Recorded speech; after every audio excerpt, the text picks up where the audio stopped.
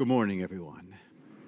My friends, I greet first my parishioners who are with me every week, worshiping and loving God and each other. To you, I love you. And I wish you a blessed Christmas. To all those who are visiting us and have chosen this house to worship in this morning, I love you also for being with us. And I wish you a blessed Christmas. And to those that I do not see that often, I love you. And I am happy that you are with us this morning also. And for those who have distanced themselves from the church for whatever that reason may be, but you find yourself here, I love you. More importantly, Jesus loves you. And we are happy that you are with us and you've chosen to come and worship him here. We are all God's family. Each one of us are his members, his children. And this is its proper place for you to be. We are together. We are family, and all of you are supposed to be here. So blessed Christmas to all of you. Good morning, everyone. Good to see you. And from me as well, I wish you and your family a very Merry Christmas. Okay, today my homily is going to be short. I don't know. We'll see how it goes. There's going to be a lot of theology involved, so be patient. It's going to some of you, it may sound like French, but that's okay. So we begin in the name of the Father, the Son, and the Holy Ghost. Last night, we spoke about the prophecies of the birth of Christ and how the prophet Isaiah prophesies that the Lord will come to save his people from damnation. And thereafter, the Lord incarnate came and dwelt among us. Translated into, he placed his tent among us in our midst. Isaiah also prophesies about the coming of a messenger to prepare the way of the Lord. And John the Baptist was that messenger, courageously proclaiming the coming of the Lord, the mighty one. And St. Paul told us in Romans that the mighty one is Jesus Christ himself, who would be made known to all nations to bring about the obedience of faith, peace, and tranquility to our hearts, to our messy world. He is the one, Jesus, who will clothe us with the robe of salvation. No one else. He is the one. He is a mighty one. And in St. Luke's Gospel, we read the greatest love story that had ever been told. The love story between God and his people. You and me. Can you imagine? God loves you, not all of us, just you individually. The story was presented not as a figment of St. Luke's imaginations, but an actual reality made present to us by the very hand of God himself. The climax of the story, of course, is reached when the angel says to Mary, "You shall conceive and bear a son, and you shall call him Jesus," as Luke tells us. And now you know the rest of the story. And that is when Mary responded to the angel with unconditional yes. "I am the handmaid of the Lord. Let it be done to me according to your word." This is not as easy a yes for Mary as you may think. It was a very difficult decision for her. You see, but because of her steadfast faith in the Lord and her understanding of the coming of the Messiah, the promised Messiah, she said yes to that. But at the same time, Mary was a humble girl. This is why it was hard for her to understand. It was not an easy yes for her. She was a very humble girl, a humble virgin from Nazareth, and was astonished at the angel's announcement.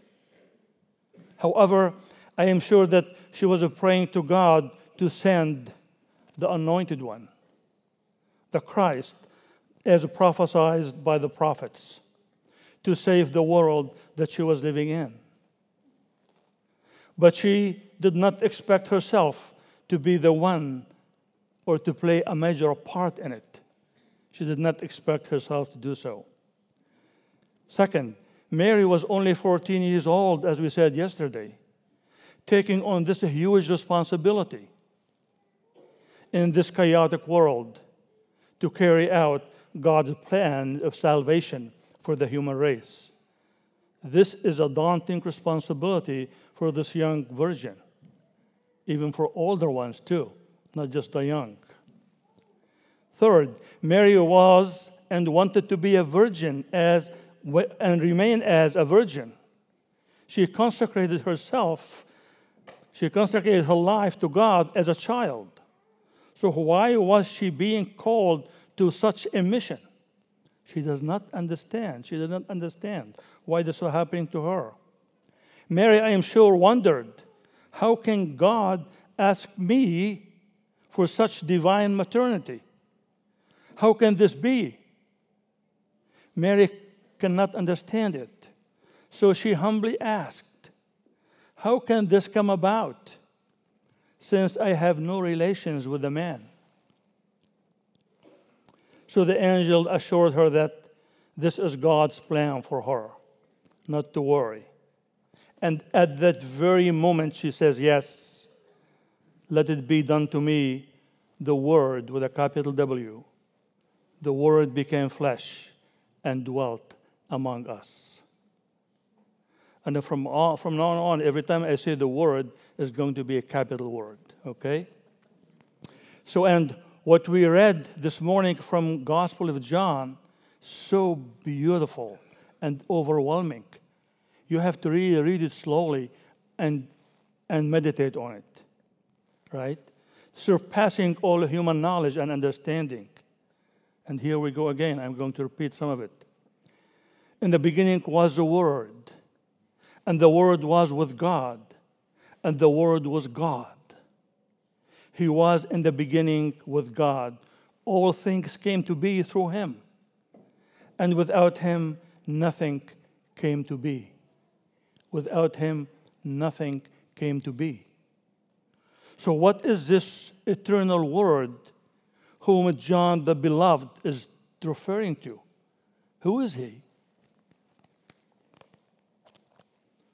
The word is the logos in Greek, meaning He is the Word of God, the principle of divine reason, the principle of divine reason. He is the second person of the Trinity incarnate. St. Augustine and later St. Thomas Aquinas spoke of the Word in this fashion. And this is the easy part. I'll leave the harder part until later. Listen carefully. God, who is with infinite knowledge, infinite power, infinite intellect, and understand Himself infinitely and perfectly. This is what Thomas Aquinas and St. Augustine said, not me.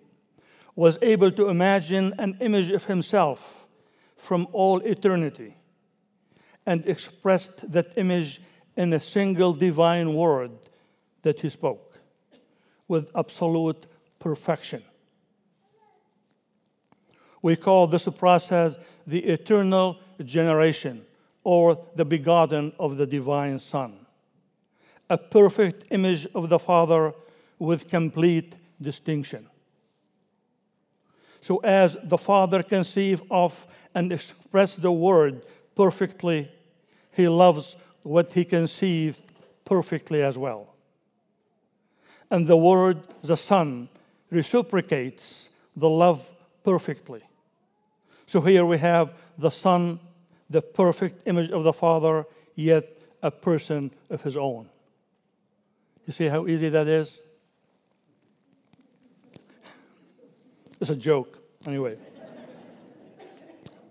And the perfect love that exists between them proceeded from the Father and the Son as the third person of the Trinity, the Holy Spirit, the sanctifier, the perfect image of both, yet a person of His own as well.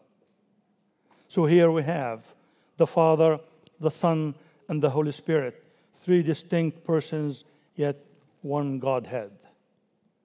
Now you know everything you need to know about the Father, the Son, and the Holy Spirit, right?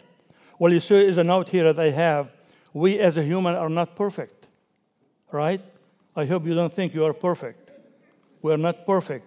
Therefore, we cannot understand ourselves perfectly to conceive a perfect image of ourselves. You can never be able to perceive an image of yourself because you are not perfect. Therefore, this single divine word is the Son, the image of the invisible God. The Son is consubstantial, meaning one with the Father. The Father is the Son, is in the Son, and the Son is in the Father. This is the basis what John is telling us in today's reading. I could have told you this in one sentence, and I have to go through all that. So this is the story, right? And John, the beloved apostle, continues. And the Word became flesh and made himself and made his dwelling among us. And we saw his glory, the glory as of the Father's only Son, full of grace and truth. As we consider and meditate on the great mystery of our faith, Jesus' birth emphasizes the arrival of the fullness of time, meaning the right time for his coming.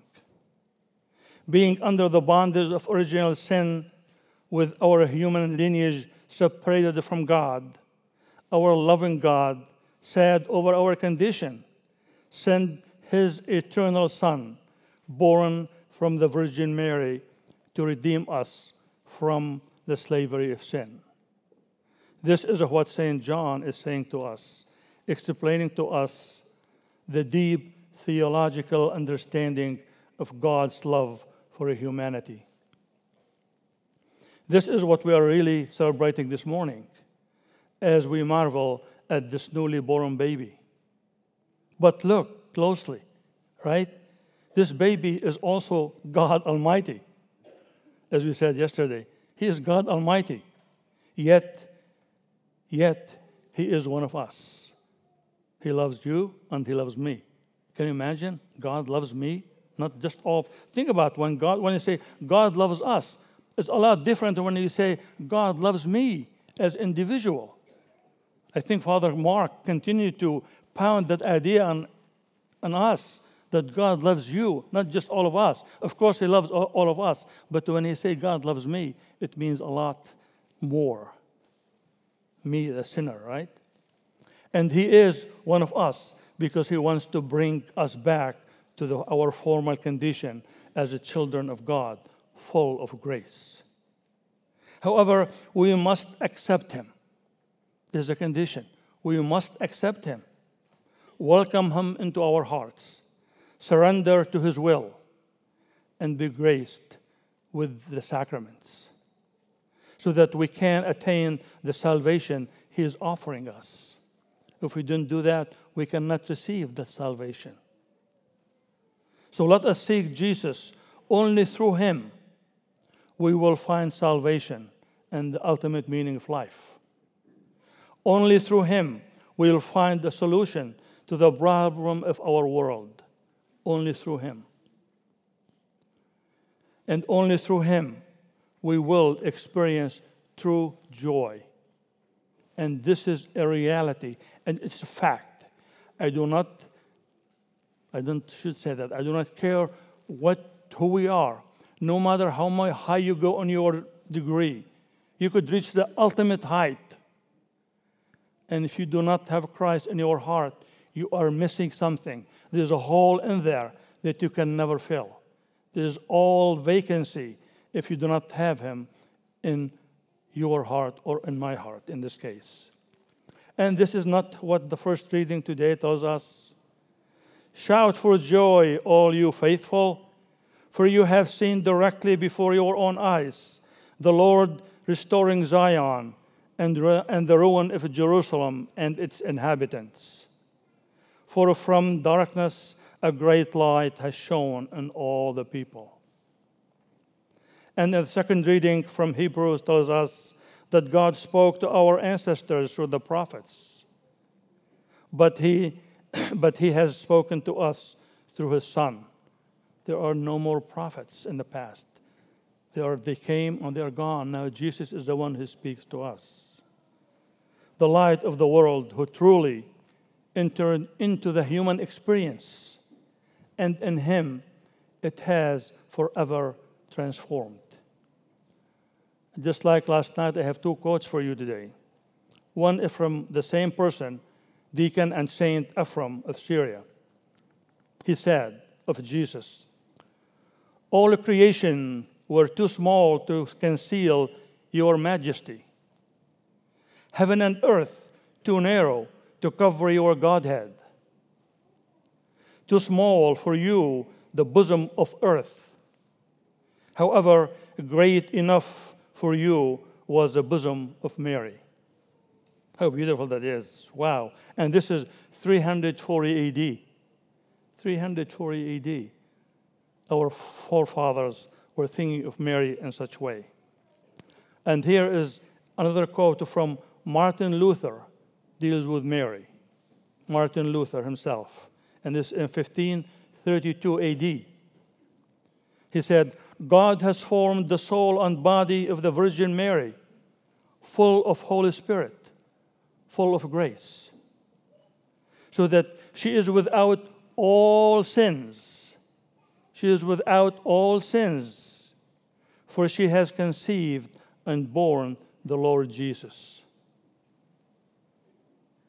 And let me say this, hope and love are born today, and in him the human race begins to live again. In the name of the Father, the Son, and the Holy Ghost. My friends, Deacon's homily was well crafted for us. And as the second reading spoke to us, it said God speaks in different ways, and he has. And now primarily through his Son, Jesus, and his disciples. And my friends, if we look at this and with our hearts, because God can do all things for us, if we open our hearts, he is able to speak to us in many ways, through the reading of the Scriptures, through a homily that's given that speaks about those Scriptures, through song, hymns, the choir sang, and they evoke emotions, and they teach at the same time. My friends, since Saturday evening in our parish, up to this morning, we will have had 2,800 people come to Mass and to celebrate, and that is incredible news for us. For some, it's a tradition and a custom to come on Christmas to a church, but we got to get them not just a custom and tradition to give God glory on Christmas and on Easter. And because of that, we'll be running the Rescue Project, and the Rescue Project helps us to go deeper and deeper into that relationship with Christ in an experiential way, so that it'll become a living reality and that you'll be comfortable speaking about him, testifying to him. And you'll be able to take that to others.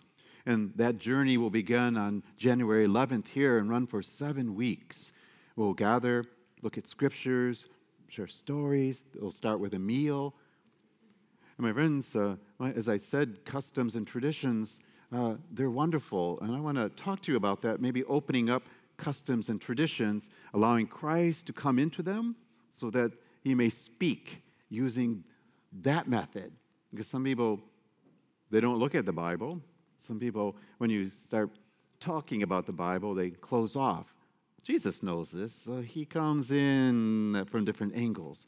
In our parish, one of the traditions that we've done to glorify God is we've asked parishioners, will you please donate a poinsettia for the decoration of the church for ourselves? No, for Jesus and his birthday, if you will. And this year we surpassed all donations, over 440 poinsettias, and they're everywhere, as you can see. And they are given for his honor, but in the memory of themselves or a loved one. This is wonderful. Know that God loves you. And he asks us to love him back and to each other. And that'll be the greatest testimony of his love in this world now. Amen.